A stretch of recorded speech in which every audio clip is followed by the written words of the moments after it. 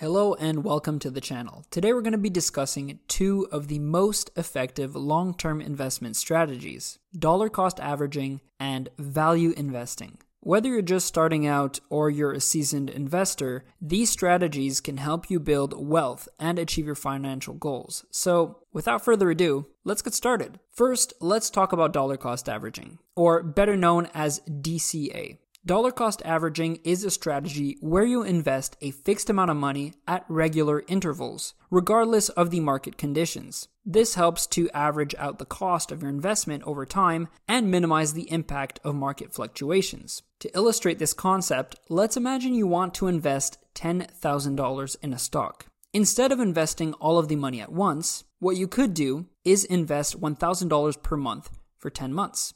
If the stock price is high when you start, you're going to buy fewer shares. But as the stock price drops, you'll be able to buy more shares. Over time, the average cost per share is going to be lower, which can result in a higher overall return on your investment.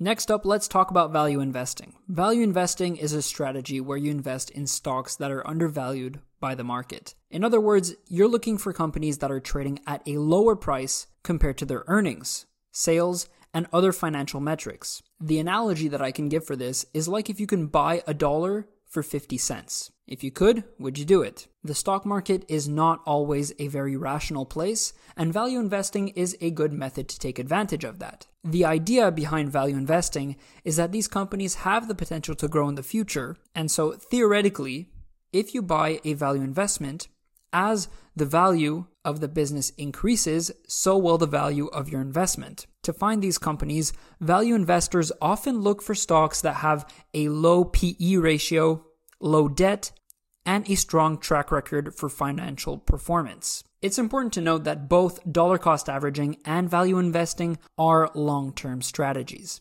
And there's always a trade-off between risk and return. If you're investing for the long term, you'll be able to ride out market fluctuations and minimize the impact of short-term market volatility. But that being said, it's important to diversify your portfolio and invest in a mix of low-risk and high-risk investments. This is going to minimize the impact of market fluctuations and increase the chances of achieving your financial goals.